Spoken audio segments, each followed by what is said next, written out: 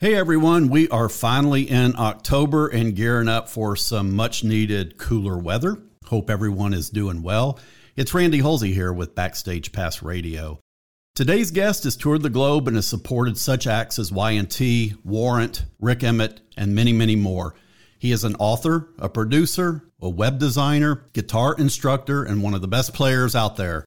We're going to head out to Sin City and catch up with Byron Nemeth when we return. This is Backstage Pass Radio, the podcast that's designed for the music junkie with a thirst for musical knowledge. Hi, this is Adam Gordon, and I want to thank you all for joining us today. Make sure you like, subscribe, and turn alerts on for this and all upcoming podcasts. And now, here's your host of Backstage Pass Radio, Randy Halsey.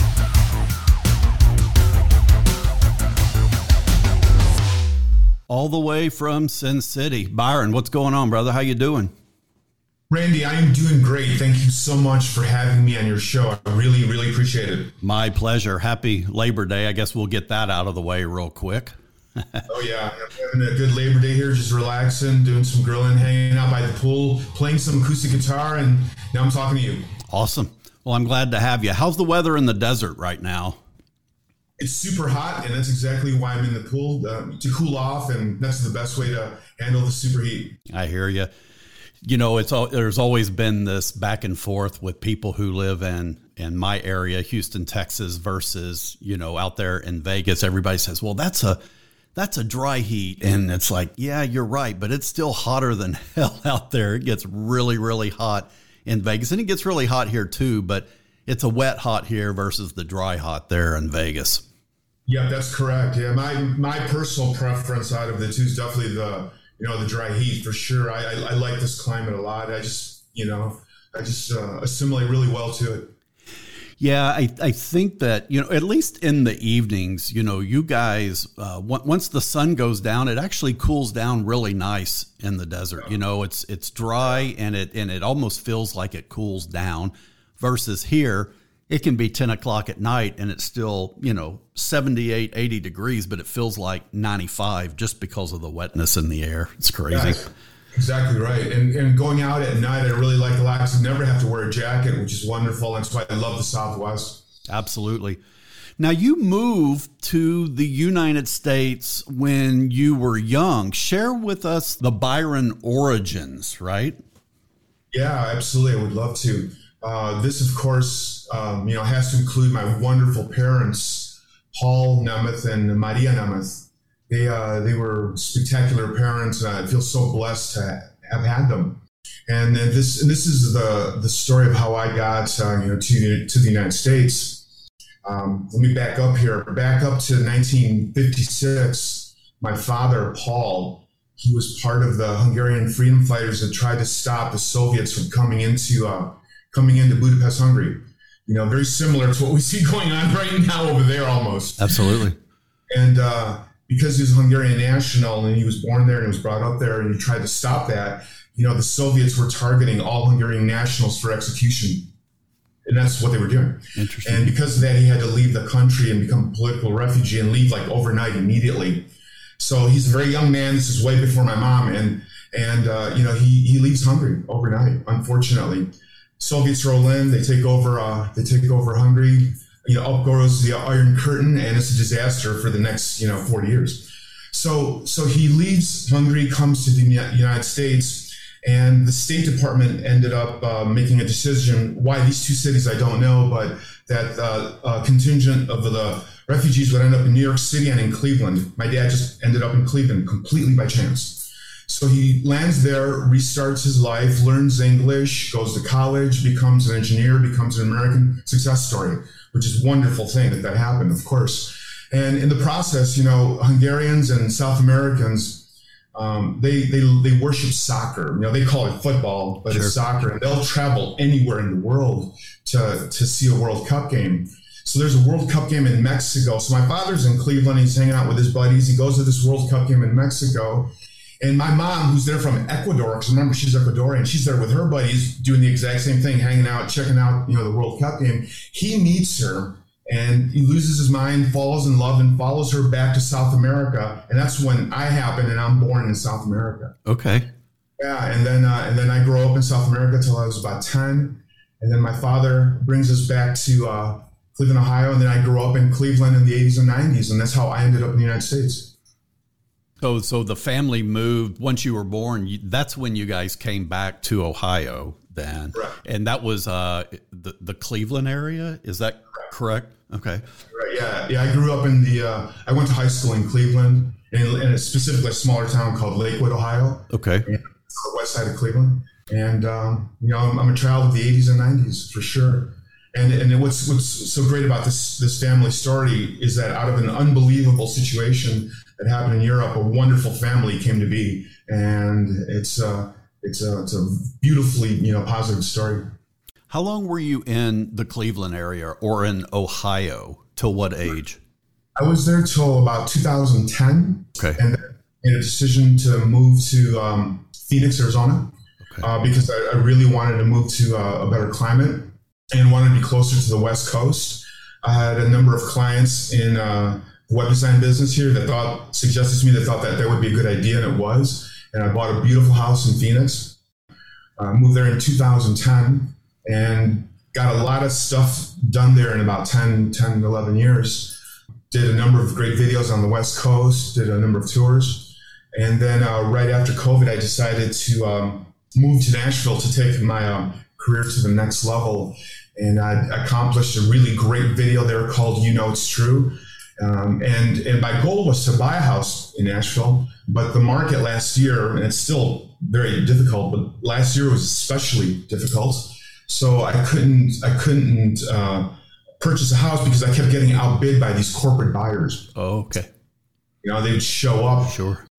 every showing, and they wait for the last person, then add another $200,000 to that, and that's what the new price is. Unbelievable situation. Yeah.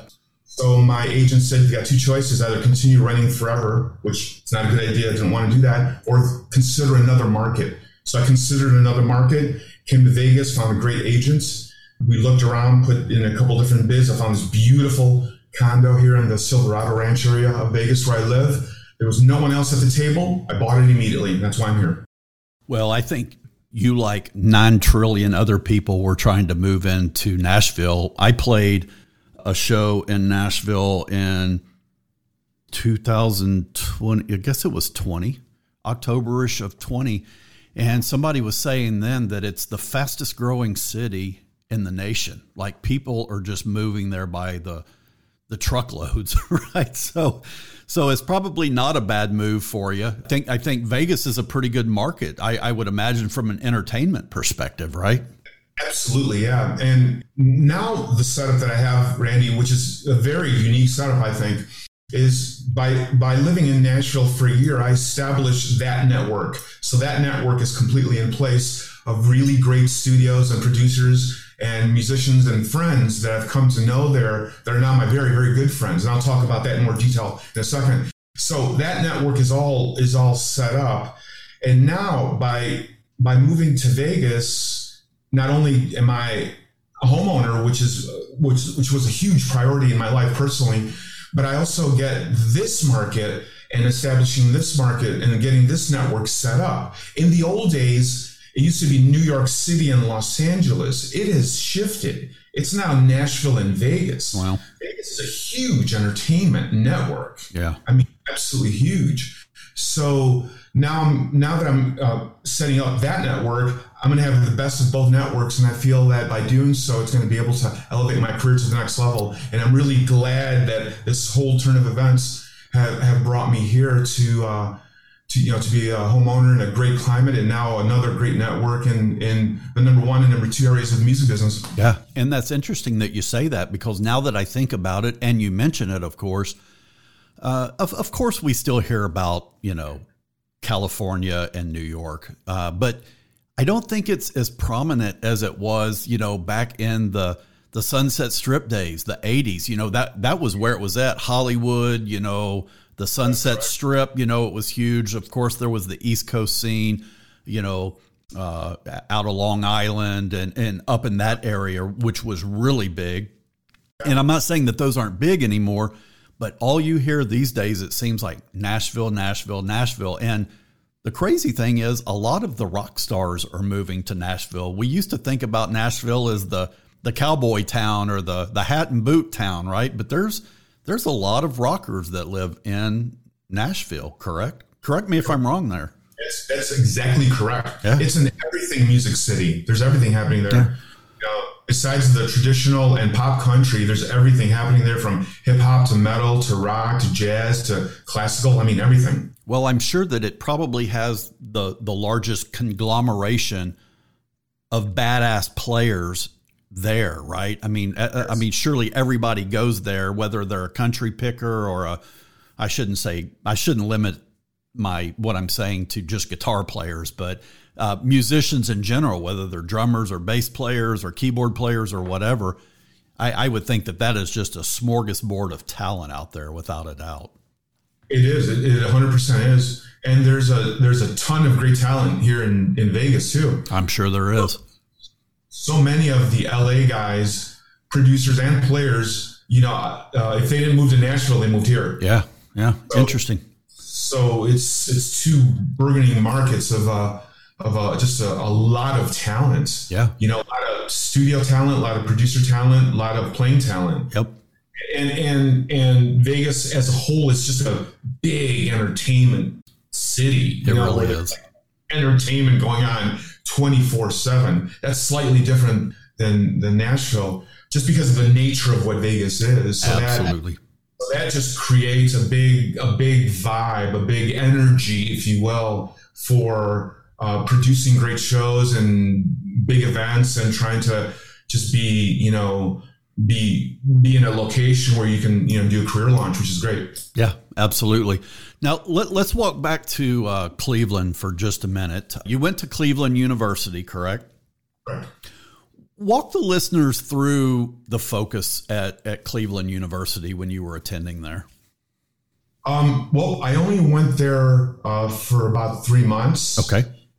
And it was in that process where I figured out that the destiny of my life was going to be in being an entrepreneur and not following the traditional path of super formalized long-term education. Makes sense. Yep. All of my heroes in life, like Richard Branson, that has run Virgin Music, Virgin Airlines, Virgin everything, and Steve Jobs that has run Apple. All of my heroes in life are entrepreneurs, so they all had a vision and a path, and it almost never involved formal education. So I quit Cleveland State. I was thinking that you might have gone there and were studying music. I wasn't sure what you had originally gone there for, but was it music? Is it safe to say? Yeah, it was definitely music, and that part of it, a little bit, it was great. It had great guitar teachers, and that was super helpful at that time period. But in terms of pursuing a degree situation, I decided that's not what I want to do. To me, it was very clear that computers were coming in to society, and that they were going to be a very big part of society, and that I needed to understand them more than pursuing a traditional path. And I'm not saying people shouldn't go to school. I'm not saying that. I think everyone should be as well educated as possible. But for myself, I just knew what I wanted to do. So I wanted to pursue that path, and I learned computers and I learned technology, and I knew that I could have a path forward by studying computers and studying web design that would be able to allow me to have a great career that now I've had for over 12 years. Awesome. And then the beauty of that is that knowledge of technology and of building websites just helps me directly with what I do in music and my web stuff and getting myself out on social media. And it's the same gear, the same computer gear, the exact same thing that helps me do web stuff and helps me do music stuff. So it's a wonderful symbiotic choice of careers to have that help each other tremendously. Sure. Well, I want to get into a little bit more of the technology with you shortly, but we talk about, you being a guitarist and, the studying of music over the years. When did you actually pick up the guitar? Was it at a pretty young age for you, or was it later on? When I was 5. So that was pretty young. Yeah. My parents turned me on to Elvis Presley, and that was the beginning of it all. That's all it took, right? You know, they were fans. They were not musicians, but they were fans of music and super supportive of everything I was doing, which is why I love them so much. And that's how I started into music as a fan. And then, you know, from Elvis, I went to the Beatles, and then from Beatles, I went to, you know, Van Halen, and it just kept going on from there. You picked up the guitar really early at the age of 5. When did formal lessons start for you? Do you remember? Yeah, formal lessons started when I was about, 16, 17, 18 years old. I had 3 really great teachers when I was going to Cleveland State, and they were wonderful. I had a classical guitar teacher, a jazz guitar teacher, and a rock guitar teacher. And I picked those 3 on purpose just to have different, ideas come into my thoughts about how music can and possibly could be played. So that was super helpful. And it just, once I had that start, I just kept going. You mentioned a couple of very well-known artists in Elvis and the Beatles, and specific to, I guess, guitar heroes growing up. Now, when I think of Elvis and I think of the Beatles, I think of them more in a kind of a group in my mind. But if you were to single out guitar players for just a second, who was doing it for you as kind of your guitar hero from the formidable years when you were just getting into the guitar? Who was not encouraging you, but who were you looking up to from a playability standpoint, and who did you want to be like, when you were young? In the rock realm, the hard rock metal realm, for sure there was 2 guitar players, and that was Eddie Van Halen. That first Van Halen album, devastating. Oh my God, it was just unbelievably fabulous. Mm-hmm. It changed everything. And Randy Rhoads. Okay, yeah. Quiet Riot, Ozzy Osbourne, sure. A super well classically trained, educated guitar player that brought those sensibilities into his playing, just like Van Halen too, where he was more of a spontaneous genius, whereas Randy was more of a focused genius. Sure. I could categorize them in that way. They're both geniuses in their own way. But in rock, it was definitely those 2 guitar players. And then there was other guitar players in other forms of music that I completely loved too, like Al Di Meola in jazz fusion circles. Yeah, for sure. It's incredible. And then other musicians of tremendous talent like Miles Davis in jazz, just as a fan listening to that literally influenced me on guitar, or John Coltrane before my time, but just as an education source for my ears, and absolutely. Just as a knowledge base to just know about music. And same thing with classical composers like, Mozart and Beethoven and Bach and all of them. Yeah. Really. Now, Randy Rhoads, of course, everybody loves, any guitarist would say they love Randy Rhoads and Eddie Van Halen. Randy Rhoads was huge for me, probably even more so than Eddie Van Halen. Just loved his style of playing, but a huge fan of both of those. Now, those were the ones that kind of did it for you kind of coming up. Are there players today, like in your adulthood years, right, that are doing it for you, that you are kind of digging or vibing on these days? There are many that I have found on YouTube by chance. And there's just so many. There are so many great players at such a very young age today. It's just astonishing how good they are. In terms of any of them being like what would be quote unquote considered a famous band that anybody knows, no one that I can point out to exactly, because there's just so many of them. Yeah. There really are. Isn't it funny how 20, 30 years ago, when you were, I think you and I are probably not too far off from being the same age, but, back when I was learning the guitar, it was pop the cassette tape in, rewind, play, rewind, play, rewind, play, and you just heard it over and over and over again until you just went back and you kind of mimicked it, right? Now, fast forward to the internet age, you've got tablature, you've got you've got YouTube, and where it might take guys like you and I as young kids coming up a couple of weeks to really dial a guitar song or, a song in general or learn a song. Now these kids they're learning it in a day and they're just spectacular players. I mean, I see kids out there that are like 7, 8, 9, 10 years old that are like just polished beyond their years. It's crazy, right? Yeah, it's crazy, isn't it? I think the plus side of that is that it's giving them a jump start on technique and on how to be brilliant on their instruments from just a strong technique perspective. My wonderment, though, thinking long term here, is where are they going to be at as songwriters?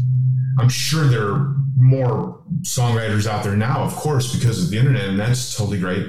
But I think that's important too, because you can't just focus on technique. You need to kind of focus on both. Absolutely. To be a well-rounded artist, I think, and some just seem only to be focusing on technique, and you have no idea where their compositions are. And then there's some others that are great composers that don't really focus on technique at all. I agree. You've seen those too, right? Sure. And I think today, in today's world, you really need to really have both. You do. Really. Now, did you come from a musical family? Were mom and dad musical people, instrumentalists, or were they not? Like for me, my mom was a pianist, but dad never did anything really with music. How about you? Did you have that musical background growing up? No, I did not. My parents were not musicians, but they were unbelievably supportive and loving for me to want to pursue it musically. They were absolutely fans of music. They were huge Elvis fans for sure. And they appreciated the Beatles, and they appreciated, music from their era and music from their own countries too, their own ethnic countries. So they were absolutely lovers of music, but they were not musicians themselves, but they fully encouraged me to get into it as a musician and to pursue it all the way, which I feel very thankful for. Sure. And I think that's probably just as important as them actually being musicians, right? Playing an instrument. I mean, if you've got the love for the music, then you've almost got to support, your kid when he says, I want to learn the guitar, or I want to learn the violin, or whatever the instrument of choice is. If you really love music, you'll never deny the learning of that instrument, right? Exactly right. So I wanted to take the listeners. So for the listeners that maybe haven't heard of you, I wanted to share a couple of clips of your music. The first one I'd like to share is a song called Everybody Knows. And this is I believe an older song that you did, but I wanted to share an older one and then a newer one. So I'm going to share a clip of Everybody Knows, and then we'll come back and chat about it. Fair enough? That's good. Awesome.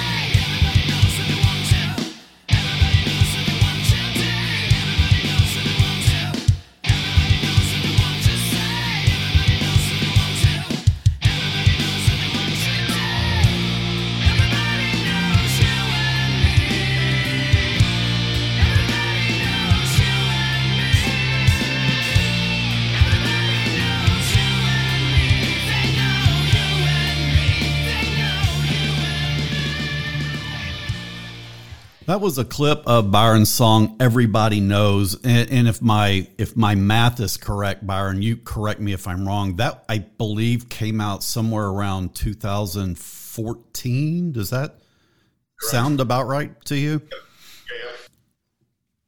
Yeah. Everybody Knows is part of a 4-song EP called the Video Chronicles, and the Video Chronicles has a video to go with each song, which is why I called it that. And it was recorded at Steve Vai's studio out in the Hollywood Hills. And it features two members of his band, Philip Bino on bass and Jeremy Carlson on drums. And on vocals, it's Mark Bowles, who used to be the lead singer of Yngwie Malmsteen.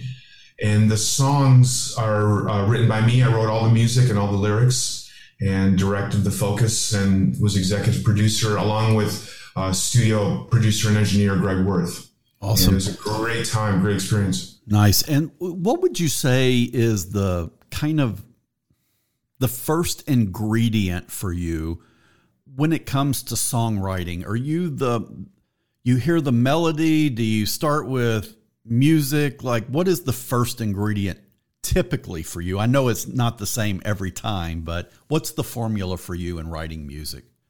The groove of the song and how it's feeling just with the guitar, with no other instruments, as I'm in the middle of composing it. The groove is kind of where I start with it. The song has to have a great chorus hook to it and a very interesting verse and just a great groove of transitions between verse and chorus, verse, chorus to bridge, to the solo, to the chorus. And I think that's the most important thing, because if you don't have that vibe, that groove, you don't have the beginnings of a good song. And then after you've got that established and it literally feels good to you, then you fine point each of the sections in terms of the music and then certainly in terms of the lyrics and the vocal melodies. That makes perfect sense.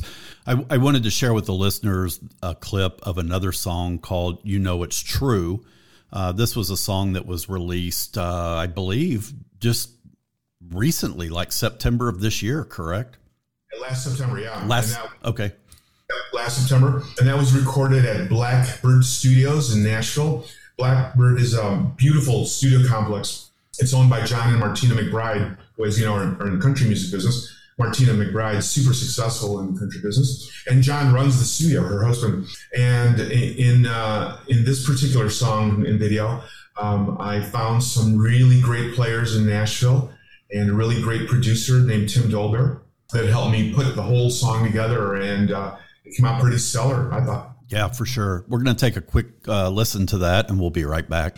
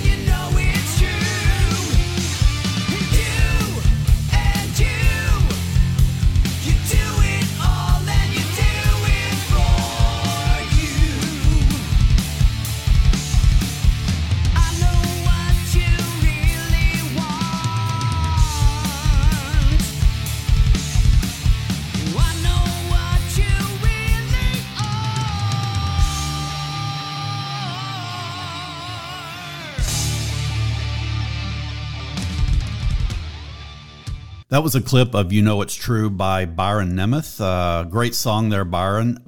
Lyrically, where do you, I'm sure it's all over the map, but lyrically, where do you pull inspiration from? I guess that comes from all different places sometimes, right? Comes from all different places. And what I'd like to do with my lyrics is I'd like to emphasize, a positive, forward-leaning, thought process on whatever the topic is. Every song could have a different topic, of course, but most of the time, they're about just moving forward and doing good, positive things in your life and just, taking control and just being in a good position where you can have a good outcome. And that's a very broad stroke definition. Absolutely. The specificness of each song has its own flavor and twist to it, but that's where I'd like to take it. I want to leave a good mark in this world. I know that most artists don't like to be put in a box. and don't like to be labeled for the music that they make from a genre perspective.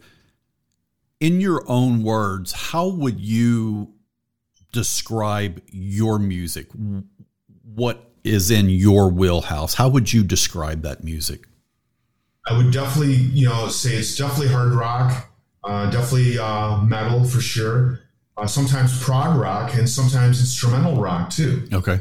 So it's definitely in the wheelhouse of, rock and roll, leaning into the hard rock, heavy metal arena, progressive rock at times too, certainly. Yeah, and I was thinking that very word. I was thinking when I asked that question, I was thinking progressive. Like that's it. It's one of the, I guess, genres that come to mind, or that style of music, kind of along the progressive lines. Absolutely too. And one thing that I've been doing is I've played a lot of progressive stuff in the past and a lot of instrumental stuff too in the past. But recently, like within these past recent 3, 4, 5 songs, especially the new one that I'm working on literally right now, I've been really focusing on really strong, catchy choruses and hooks.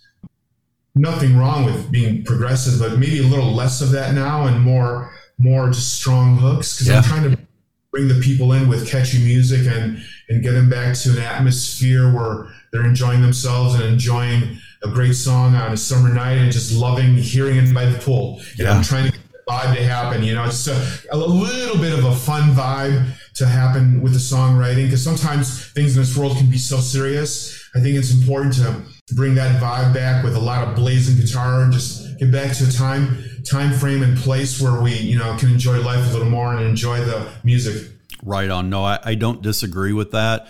And I think that it could be any genre of music that you're just thumbing through the radio stations and you hear that hooky song. And even if you're not a rap guy or a country guy or whatever, if you hear that hook and it catches you, the genre doesn't even matter, right? Or the type of music. So when you say I focus more trying to get the hook in the music, catch the listeners, I think that's where it's at. That's where hit songs come from, right? Hooky songs or hit songs at the end of the day.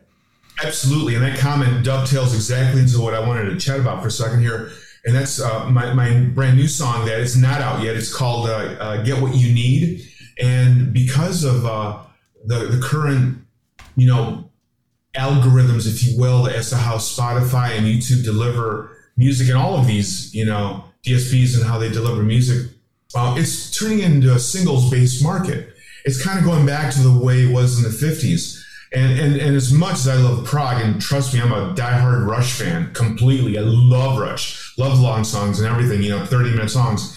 But I think where it's at right now for artists, and especially where it's at for my music now, is I'm focusing on playing a little shorter songs, about 4-minute songs with strong hooks, really interesting lyrics, interesting verses that really give a uniquely delivered musical statement as a single and as a video. And I think that's kind of how I'm feeling the market from a technology point of view, how the delivery systems are trying to get music out there for artists.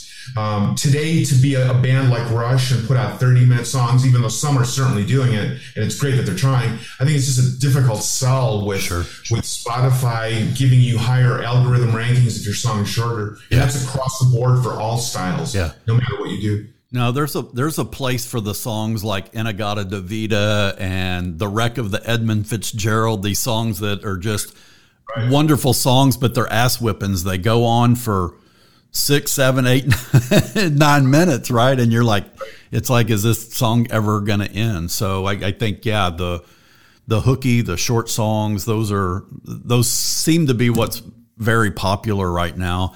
You talked a little bit about John and Martina McBride being in their studios, Steve Vai's studio, but I was reading somewhere about, did you have some involvement at Abbey Road as well? Did you do something there, and can you talk about that a little bit?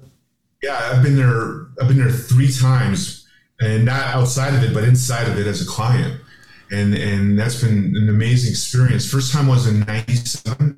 A friend of mine who used to work for Yamaha Instruments got me a personal tour. They don't give tours. by the way. You just can't show up and get it. Yeah, so you have to get that prearranged, and that was the first time I was there, and it just blew me away. An incredible studio, and all of the studios I've been in are freaking fabulous studios, but Abbey Road is just another level.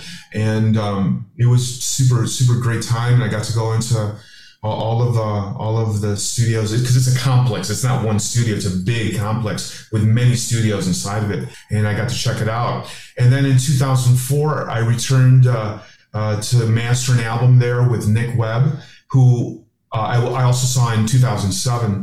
The 2004 album was an album called 100 Worlds, and the 2007 album was called The Force Within. Okay. And both of them were mastered at Abbey Road, and I mastered them with Nick in Mastering Room 7, which is a really, really great mastering room at the top of the Abbey Road complex. Nick started his career as a tracking engineer with the Beatles, and then moved on to become a mastering engineer later on in his career. And he mastered a bunch of stuff for Queen and a bunch of bands like Duran Duran, and a bunch of great albums that he did. And his credentials were pretty impeccable. And just seeing him do that with my stuff was an amazing experience. It really was. I have to think that there had to be some hair on the arm raising experiences being over there, right? And I only say that as I was in Studio B in Nashville, the same studio that the Everly Brothers wrote a lot of hit songs in. Elvis wrote a ton of songs in Studio B. And to just be in that same room where some of the greats have been and some of the greatest music of our time was recorded was a very moving experience for me. And I would have to think that you probably had to have been kind of like a kid in a candy store over there. And I don't want to put words in your mouth, but am I far off base there by making that assumption? No, you're totally right. That's exactly what it was. And it was like being in a dream. It's the only way I could place it, And many people visit Abbey Road and are outside by the crosswalk and visit and go by, and obviously we've all done that. But to be inside and be working on a project, it's amazing. Pretty amazing, One of the songs on The Force Within, it's a 10-song instrumental original album, but one of them was a remake of I Am the Walrus, which is also the video from the album. And when we got to mastering that was especially, spine tingling, and it was just beyond moving, to say the least. It was great. Totally great. I could imagine so. Have you been thinking that you may need a little exercise in your daily routine while having a little fun doing it? I may have the solution. Hey, it's Randy Holsey here with Backstage Pass Radio. And about 6 months ago, I purchased an electric bike from Ecotric and just thought about using it as a way to kind of get the blood flowing a few days a week. And to my surprise, I find myself on the bike just about every day. Not only am I getting a little exercise each day, but I'm also having a fun time seeing the neighborhood and maybe some areas that I probably would never have seen before I got the bike. Today, my family owns 4 of these Ecotric bikes, and we're looking to add a few more soon. Make sure to check out the link in the description below for more details.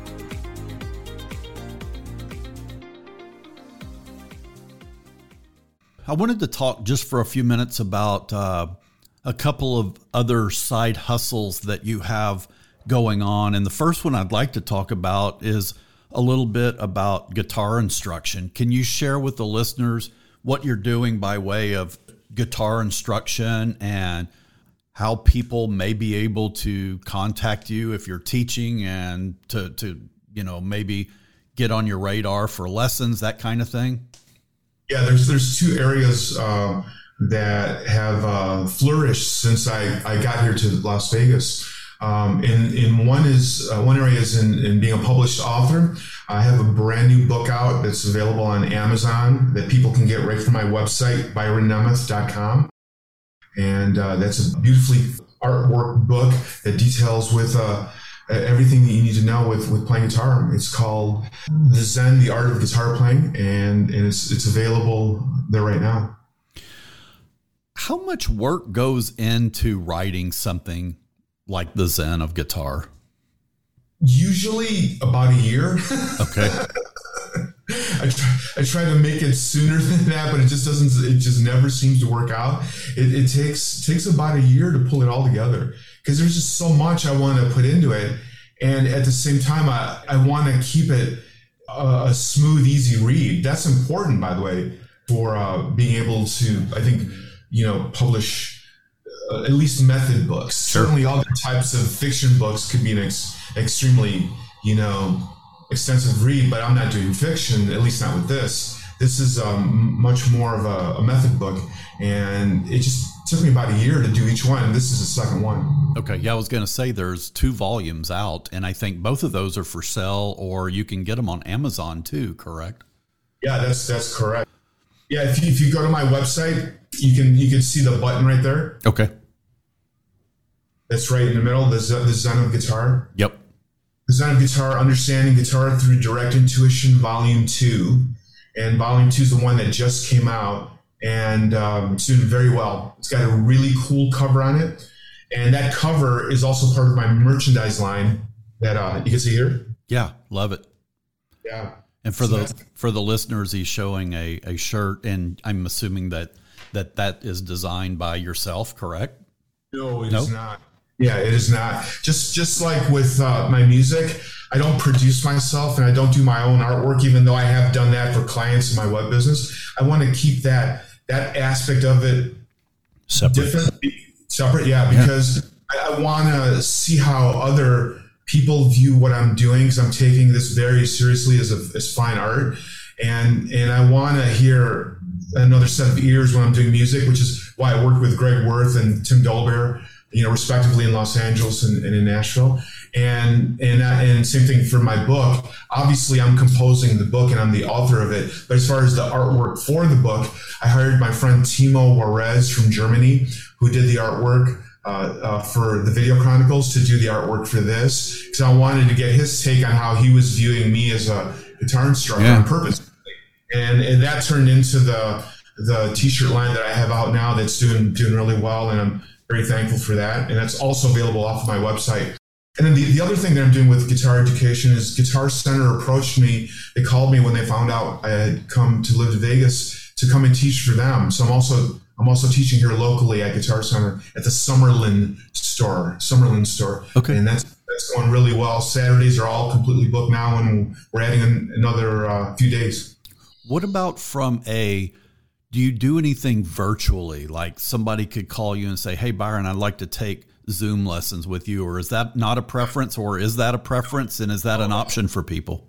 No, that's certainly an option for people, and I still do that. I have a number of guitar clients in Phoenix, when I used to live in Phoenix, that I used to teach them personally, that I now teach through Zoom.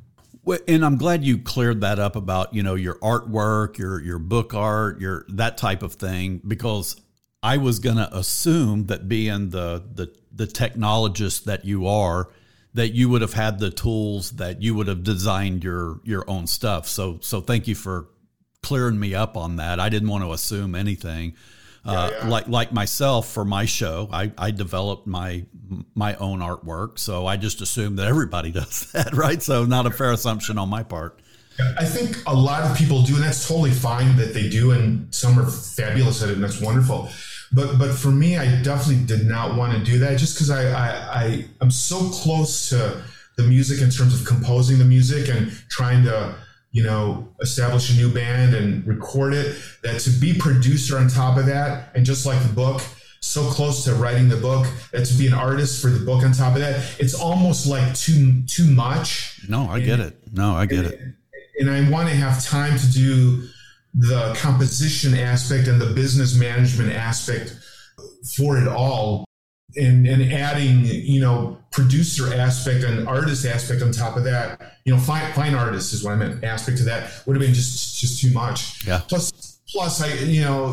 when you work with people that just are so good at what they do, like my producers, in LA and in Nashville, Tim and Greg, they're just such great producers. You want them involved. Yes. You want another set of ears. You want to bounce something off of what you're doing, because to be producer yourself, then you're just too much into it yourself, and there's no reflection, and you need some reflection when you're creating music, and you want an honest answer, and that's super important. Same thing with the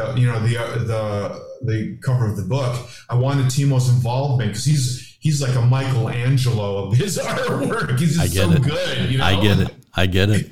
From a web design, I know you have you do web design out in Vegas as well. Talk to the listeners a little bit about that gig and what you bring to the table from a web design perspective. What do you do for the clients?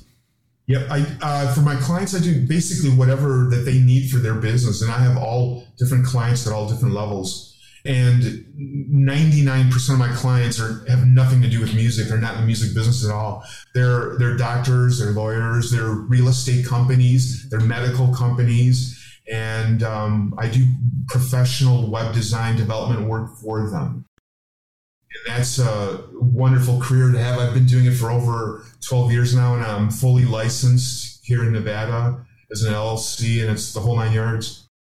What is the program of choice for designing a web page these days? And the reason I ask that is back when I was more of a technical guy on the engineering side, I was teaching Microsoft curriculum at a local college here as an adjunct instructor. And this was back in the HTML days, right? Front page, Microsoft front page, HTML. What is the primary language that websites are developed in these days? Hopefully I'm asking my question correctly, right? Yeah, the answer is that there's many. Okay. Now there's many, there really is. And you almost can do yourself a favor by specializing in one or two and having a little knowledge of almost everything else, because no one can know it all. No. There's just too much. I agree. There's too much software coming into building structures on the net on a daily basis.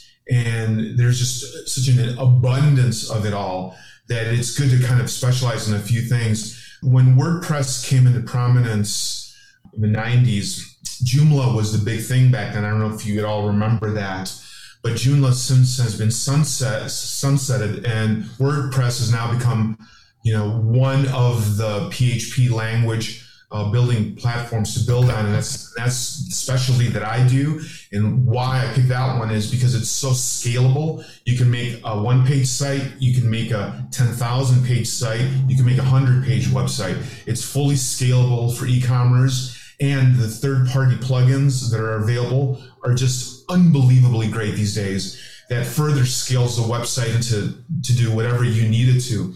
Budget-wise, depends on what the client has in mind. Sure. So a small website can be developed, for a couple $1,000s, and then the ceiling's the limit on the other end. Absolutely. What is it? $5,000, $10,000, $20,000, $30,000. I've worked on websites that are hundreds of thousands of dollars, and I'm part of a team that is part of the build. That makes sense. They're so big. So it's all relative to what the client needs and to what they want. And then to help my music friends out there, if they're on a very limited budget and they just want to get started, use Wix. Wix is a great platform. You can do it yourself, very inexpensive. Yep. And it's a good starting point just to get yourself started and going out there and getting your music out there. And then if you can down the road, upgrade to custom WordPress, hire a developer. Don't do it yourself because you won't have the time, and then take it at that level once the career goes to that level. And that's one of the advantages of that I feel, I have with what I'm doing by being a developer. That's one huge, and at this point, it'd be like really huge payment that I don't have to pay anybody else because I'm doing all that for myself now. Absolutely. If I were to put a value on my website throughout the years for what I've put into it, $100,000 easy, Yeah. Yeah. Of time and customization and making it all perfect and everything. So absolutely. And I use WordPress for mine. Mine has become more static these days than anything. There's not really much dynamic content to it, other than updating some pictures or, a show schedule or something like that. But, it was all built in WordPress some years back.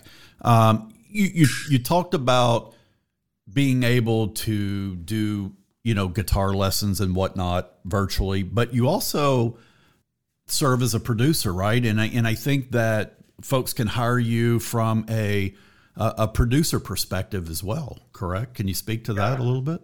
Yeah, totally. And that would be in essentially two areas. If you're in the Vegas area, then I can certainly be a producer at any studio of choice.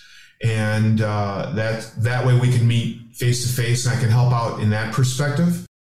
And then if you're remotely, how I can help with my studio here at home is I'm a mixing studio. I'm a Pro Tools HD Logic mixing studio, and I've got all of the bells and whistles for all of the plugins for that here. So I can mix in mine, and I can track a guitar in mine. Okay. Help out anyone at a distance in that capacity.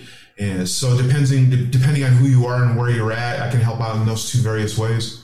Yeah, I guess the Pro Tools, that's kind of the de facto standard in the industry, right? For most professional producers. Is that a fair assumption?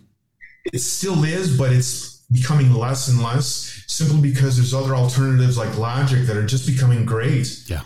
Logic and Ableton, and they're way cheaper, and third-party plugins are way, way cheaper. Okay.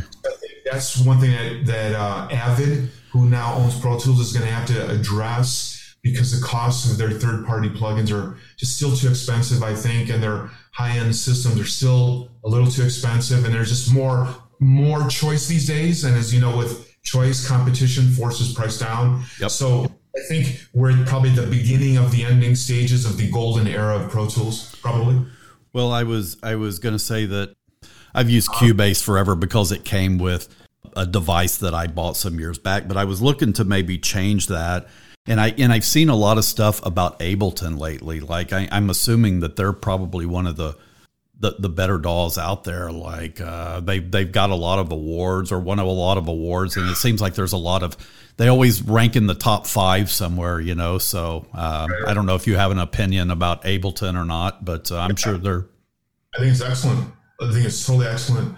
Are you producing a specific style of music, or do you just need something just wide? In general? Yeah. Broad stroke. Are you a Mac guy? I am PC. I have a MacBook, but I really don't do anything on it. I'm Windows based though. Okay, got it. Because if you were a Mac guy, I would have suggested Logic. Okay. Okay. Yeah. But if you're a PC, yeah, Ableton will work fine for sure. All right. Yeah. Well, if we shift gears just for a minute, I wanted to talk about the guitar specifically with you. Is there a go-to, not a brand, but a more of a specific guitar that you like to record with, or are you kind of all over the map with it? Just depends on what you're playing, depending on the type of guitar you use. Can you talk a little bit about specific guitars, and maybe is there a brand that you're really married to versus any other brand of guitar? Yeah, right now, by the way, I view this question in two different contexts. The recording studio context, okay, and then the live band concert context. So let's chat about the recording studio context. For recording rhythm guitars only, just rhythm guitars, I really love my Gibson Les Paul Ace Frehley model, the 3 pickup one. Okay. It's a Les Paul custom with 3 pickups. It's the classic one he had on the Alive 2 album. It's that guitar. And it's beautiful for recording really thick, meaty, beefy rhythms that play well against the bass guitar and the drums in a studio session. Just big, fat rhythms. And it's wonderful for that. Live-wise, 2 reasons I don't like to play it live is, number one, I don't like taking it out of the house because it's too precious. and number 2, it's really heavy guitar. Yeah. So playing it all night tends to just kind of wear you down because it's such a heavy guitar, but it sounds great. But it's just a heavy guitar. So because that and the security aspect of it all, I like to save that guitar for, rhythms in the studio. And then for leads in the studio, and these 2 guitars are the same ones that I would use live for concerts. That would be the brand new one that I got, which is a Charvel Jakey Lee model guitar. It's a Super Strat, and it's just a kick-ass guitar. 1 knob, royal purple mirror pickguard, and there's no whammy unit on it whatsoever. It's a stop tailpiece, and it just sounds great. And then the other one that I have is the Adrian Smith Signature Jackson, very similar to the Charvel. and that one has a silver pickguard, and that does have a Floyd Rose along with a Van Halen D-tune for doing these crazy dive bombs. Yeah. And those guitars work well for live and recording too. They're great recording guitars also. And they work especially well for live because they're not super heavy guitars. They're light, and I don't know why, but live wise, and this may sound funny in some ways, but live wise, I've been just channeling Jeff Beck more. so I've been just feeling his Strat style guitar live wise more. And I know that sounds silly, but just feeling that, we feel our guitars, I think. I get it. Well, it's interesting that you said that about the weight of that Les Paul. My son Brandon had purchased a Les Paul Signature a year or two back, and I went and threw it around my neck, and I'm like, holy shit, this thing is heavy. Like, it is a heavy guitar. And I could imagine if you're playing a 2-hour show or 2.5, 3-hour show even, I would think that it would wear on you at the end of the night for sure. Totally. Absolutely. And that, and plus the security aspect of not knowing where your guitar is at backstage or anywhere, It's a little unsettling, isn't it? How about it's like your favorite girlfriend. Don't touch my girlfriend. Exactly. Don't let her out of your sight. What about a string of choice for you? Is there a go-to string of choice for you on all the guitars, or do you change it up across guitars? Talk to me a little bit about that. I got hybrid Slinkies on all of them. They've got the lower bottom end. Okay. They work real well. Yeah, that's what I like. Yep. Okay. And what about from a pedal perspective? Are you a certain type of pedal guy? At the moment, and it kind of seems to change with the seasons sometimes, but at the moment I'm using the Hughes and Kettner Spirit Floorboard 200, and all-in-one amp unit that's got all the effects all built right in. I'm not using a head at all. It's floorboard directly to the cabinet, and it's all contained in my pedal board along with my wireless. I've been a Morley endorser for a really long time, been using that, and I'm using their latest pedal, and it's just great sounding rig. Can't wait to show it to people live. Yeah, absolutely. And what about from an acoustic perspective? Do you play much on the acoustic? Or you primarily an electric guy these days? No, I play a lot of acoustic. I have a Martin DC-15E, and that's a cutaway acoustic Martin with a built-in pickup. Great for doing clean stuff in recordings, or even playing live if I wanted to. And that's a wonderful guitar. And then I have a Gypsy Jazz Flamenco Ramirez with specific Gypsy Jazz strings for that Gypsy Jazz sound. Gypsy Jazz guitars have the smaller hole in their bigger body, and they're more louder vocal guitars, and you have to play them more aggressively with a different pick, and it's just a style of playing than classical or acoustic, actually. Gotcha. I wanted to give you the platform real quick to talk about anything that may be new and exciting for you as it relates to music, technology, producing. Anything come to mind for you that you'd like to share with the listeners, maybe giving them a heads up on something new coming out from you, or whatever the case may be? Yeah, absolutely. I'm working on a brand new song right now called Get What You Need. It has all of the vibe and the format of what we discussed before, a 4-minute song with great hooks, great energy, great in-your-face Van Halen guitar style, tones to it. And it's going to be hopefully recorded in the oncoming months. I'm putting together a new band for it. The song is written, lyrics are written, and now I'm in the middle of auditioning a couple of great drummers and bass players for it. And I'm going to be working with a great singer here in Vegas. No names to be revealed just yet, but I will soon. And what I want to do is a 2-step goal, and that is to come out with a live band, do a 1-hour set, and hit the strip running, and then immediately record the song. The song is ready to go. And as soon as I find the right guys, we'll start playing out, and then immediately, record the single, put out a video. Because with every song now, I'm thinking singles, and that means video. So single video. Yep. That's the business methodology that I'm thinking. And I think that'll garner the best results from the social media sphere where everybody has the attention span of a gnat. Yes, exactly. It's put all of your energy into one song with great video and just work it. You give someone 12 songs, just one by them. Yeah, it's funny how that's changed over the years. Back in the day, it was buy the album and listen to it from top to bottom, right? And learn to love all the songs. Hopefully, you love all the songs. Now it's cherry pick one off of an album or just buy the single, right? It's changed. Yeah. And now in so many ways, it's almost like recorded music has become the lost leader to bring people in to see the concerts. Yes. It's kind of done exactly 60 from the old days. I don't know how you feel about that, but it's just a very odd situation in some ways. But it's a whole new different music business. And then with touring, and tell me your thoughts on this, Randy. For unknown acts, this whole business, if you're third or fourth down on the bill, and I'm talking a touring situation, not a one-off locally, how it's a situation of where you have to do these buy-ons and buy onto these tours, and sometimes buy on at a very expensive price. What are your thoughts on that? I kind of find that a bit disturbing.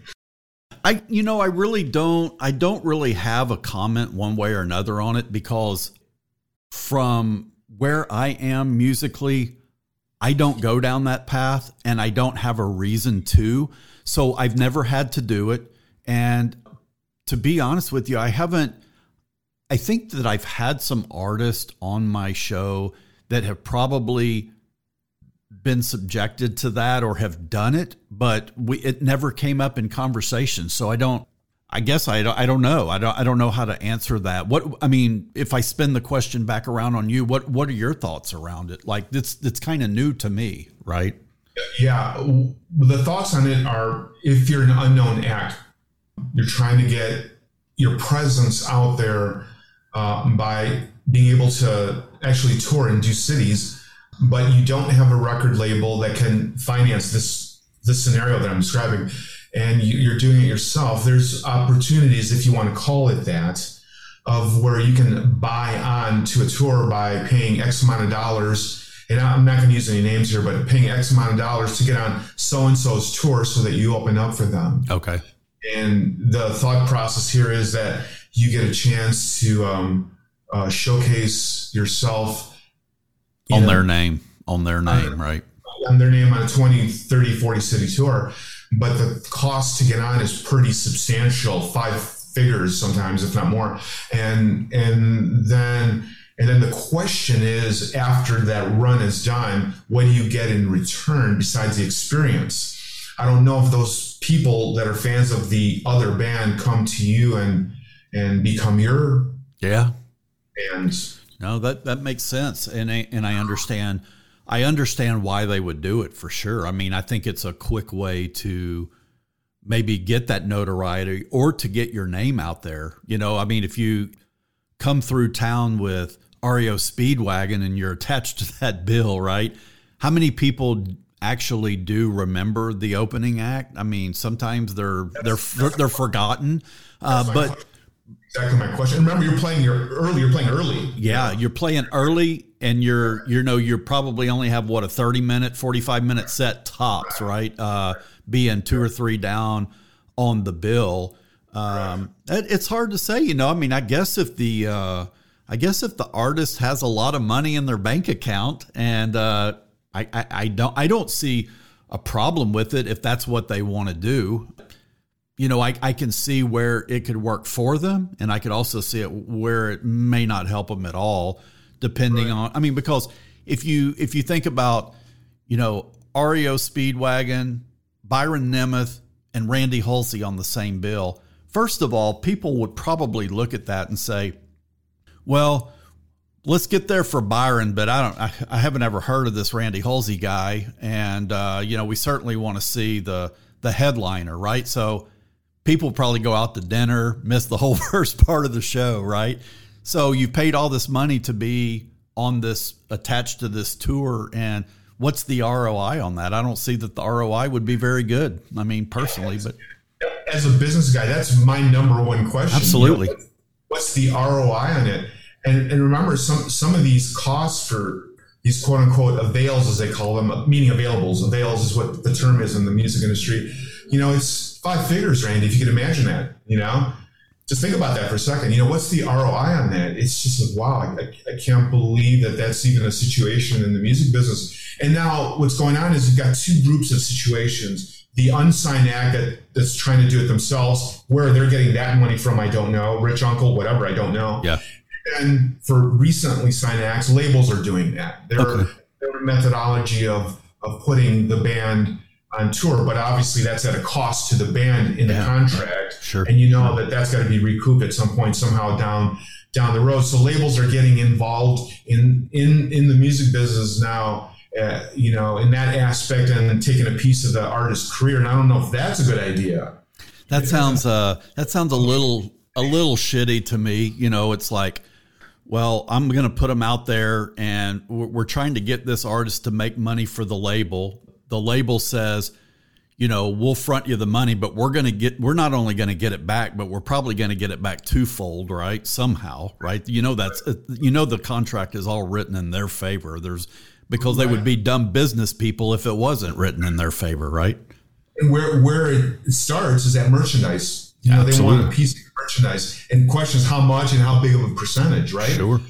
So it's just bizarro land world of the music business that we're in right now. And I'm like many artists trying to navigate that, because I want to tour, but I don't want to tour at a loss. No. And I don't want to be used by anybody, because obviously I wouldn't let that happen. That just would never happen. But I see it with other bands and what's happening to them and their emotional state after it. Yeah. That's the thing. It's like, wow, they're not in a good spot. Well, I don't know about the metrics of it. Let's say I had Joel Hoekstra from Whitesnake on my show not too long ago. So let's pick on Whitesnake for a minute.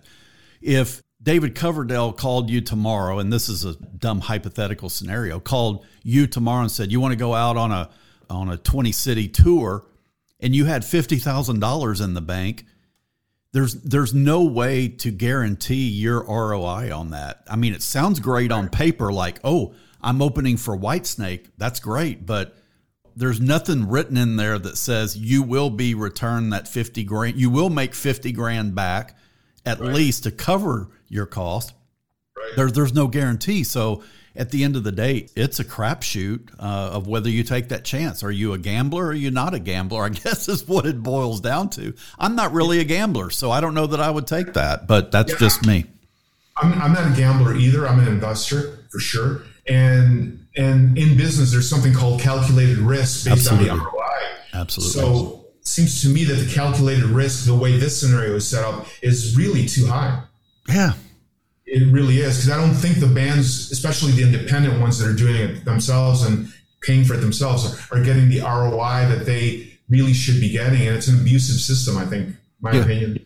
Yeah, I mean, if you take a simple scenario, and I'm just going to throw out a simple number. A place local to Vegas says, hey, Byron, you want to come play a solo show with your acoustic guitar, and we'll pay you $100 to come down for an hour and play. I mean, if it takes you 3 minutes to get there, you're not really spending any gas. They have all the gear. It might make sense to you to go down and play for $100, right? It's easy, you say, easy $100. But if you start factoring everything in, well, I've got to drive an hour outside of the city of Vegas to get to the venue. I got to bring my own stuff, set up my stuff, tear down my stuff. That $100 is no longer worth your time, is my point. And it all goes back to what you're talking about. There's no guarantee. You can't even wrap your mind around how you would get your money back on that. You would hope that you would, being on a bill with Whitesnake, but maybe you would, maybe you wouldn't. And are you willing to take that chance or not, I guess? What's your tolerance of loss? I mean, if your tolerance of loss and you've got, a couple of million in the bank, $50,000 ain't, it doesn't amount to shit to some people. They would take that risk in a heartbeat. But for the person that only has $50,000 in their savings account and it costs $50 to go out with them, I don't know about that, man. That's not a very good calculated risk there as far as I'm concerned. Exactly. And this is the status of where we sit with the new music business. It's just truly bizarro land. I don't know how else to put it. It really is. On the flip side, recording costs have come down. And if you're independent, what has gone up is advertising costs. I would consider this conversation about touring like an advertising cost conversation. Sure. You know, so now we can save money by recording more efficiently and smartly. But now to get yourself out amongst all the clutter on the internet has increased, I think. Well, I think maybe it's not one and the same, but it's kind of the same where some people will go out on social media and buy followers, right? And then there's others like myself and probably you too, we just let it grow organically. I'm not paying for fake accounts to follow me. Like I don't give two shits about that. And you could relate that back to, you could either like yourself, build your name, build your brand, play local, grow organically, or you could dip into the bank account and pay to get on one of these bills. That's the two ways that we could do it, both from a touring perspective and something as simple as just growing your social media following, right? I don't think I do either one of them. I'm not paying somebody to follow me that doesn't care anything about my show. The people that follow me genuinely, I think, care about hearing the artist that I'm talking to and care about what I'm doing. And there's nobody there that doesn't want to be there is my point. Yep, absolutely. I couldn't agree more. And one thing about paying for followers, and this is one great knowledge base thought here that I have as being a web guy, web designer, is, paying for followers, music or otherwise, or any other business, that's a complete waste of time. Sure. AI is getting so good. Yeah. So incredibly good that you're going to get busted for that. So don't do that out there. Yep. You music guys out there, if you're paying for followers, don't do that. It's not a good idea. It's just not. I saw an artist not too long ago that had, let's just call it 100,000 followers. And then like 3 months later, there was like 210,000 followers on Instagram. And I'm thinking, there's no fucking way. There's no way. I mean, not that quick. I could understand you maybe growing that over time with, if you're, a big name act or something, but, and so it's almost anybody can see right through that. Like, I don't believe that for a minute. Those people are not real. The accounts are not real. They're all in India or wherever they are. And they've made no post on Instagram. It says 0 by post. That tells you right there it's not a legit account, right? Yeah, that's not a good thing to do. Best thing to do is to hire a public relations person to work for you. I agree. That's what I've done, and that's what I'm doing for my book. And I'm going to send them this interview whenever you publish it. And that's how you work it. That's Absolutely. Really how you work social media organically, and to some degree, paying for very well-targeted campaign ads for specific things that you're willing to take a low-risk situation with. Yeah, I find that to be perfectly within the, I guess, the guidelines of legit, right? I mean, people do that, but I mean, paying for fake people to make them look bigger than they are. I mean, first of all, it's deceitful. You're building your brand on deceit. And if I looked you up, if I fell in love with your music on YouTube or wherever, Byron, and then I looked you up and looked at your Instagram and saw that, like Byron has 1 million followers, and you start combing through there and it's like, man, like none of these are real. Like, dude, I wouldn't give you the time of day. I mean, but to me, you're a phony. And yeah, maybe you're a great guitar player, but you're buying people. And it just kind of goes against, what I believe to be the way to do business. And that's just me. That's not right, wrong, or indifferent, but sounds like you agree with that to a certain degree, right? Oh, completely. Yeah, totally. Don't worry, Randy. AI is going to fix all that real soon. It's gonna weed out the. Totally. Yeah, for sure. Not just fake stuff, but for other businesses too. It's going to clean all that clutter up. I think that's in the process of happening now. We should have that, I think, cleaned out within the next year or two, I think. Yeah, for sure. You mentioned earlier ByronNemeth.com. Where else can the listeners find you on social media? What platforms do you live on mainly? I'm on all of them, and it's just the @ Byron Nemeth. That's it. Okay. Very clean, very straightforward. Simple enough. Yeah. A couple of quick fire questions for you, then I'm going to let you get back to the rest of your Labor Day there. But I was wondering, these are usually intended to just be a simple answer and kind of fun, maybe something that people didn't know about you that follow you around. But do you remember what your worst subject might have been in school? Attending. Okay, well, we'll move right along then. That's a great answer. I love it. Attending in general, yeah. How about for my life? Right? How about favorite food for you? Do you have a favorite one? Oh my God, where do we begin? Jesus, I like everything that's cooked really well, whether it's a dinner item or breakfast item. Okay, all right. So you're not a picky eater, then, it sounds like. Only the quality of how it's put together. There you go. That's where I'm picky. Do you have a routine in how you start your day? What do you do when you wake up in the mornings normally? Usually I have my schedule patterned out really well on my calendar. So I know like weeks in advance and sometimes months in advance, like with this interview, what's happening. So the very first thing that I do is I get up and I work out.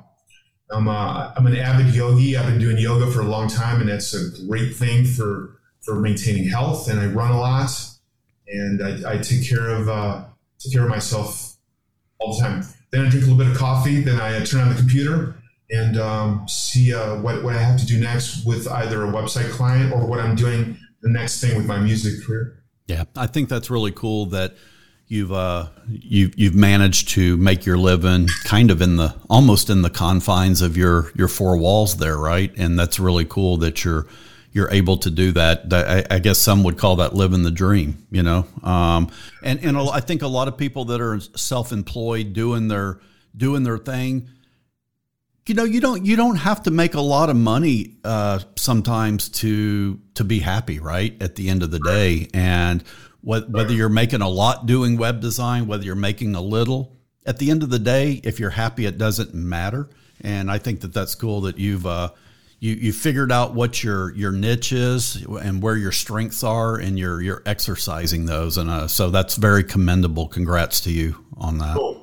Thank you so much. I've worked very hard to have it at this level, and it's a wonderful thing, Randy, because I can work from anywhere in the world. I just need a Wi-Fi connection. Absolutely. And I've even worked on tour on time off while traveling. So it's a great setup. It's a very symbiotic relationship between both of the careers. Yeah, and I say that quite often to people in my 8 to 5 job. All I need is a chair and a Wi-Fi connection and a cell phone, and I could work from a cruise ship or in Paris or at the zoo. It doesn't matter to me, right? At the end of the day. Paris sounds good. Yeah, right, for sure. Well, listen, Byron, stick around. I want to thank you for joining me on the show. And I also ask the listeners to like, share, and subscribe to the podcast. Also, don't forget to follow Byron on all of his social media platforms, including ByronNemeth.com, as well as at Byron Nemeth on all of the other platforms, Facebook, Instagram, so on and so forth.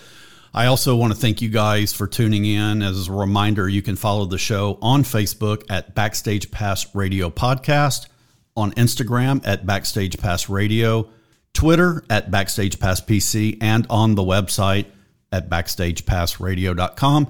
You guys stay safe and healthy, and thank you again for tuning in to Backstage Pass Radio. Thanks so much for joining us. We hope you enjoyed today's episode of Backstage Pass Radio. Make sure to follow Randy on Facebook and Instagram at Randy Halsey Music and on Twitter at @RHalseyMusic. Also, make sure to like, subscribe, and turn on alerts for upcoming podcasts.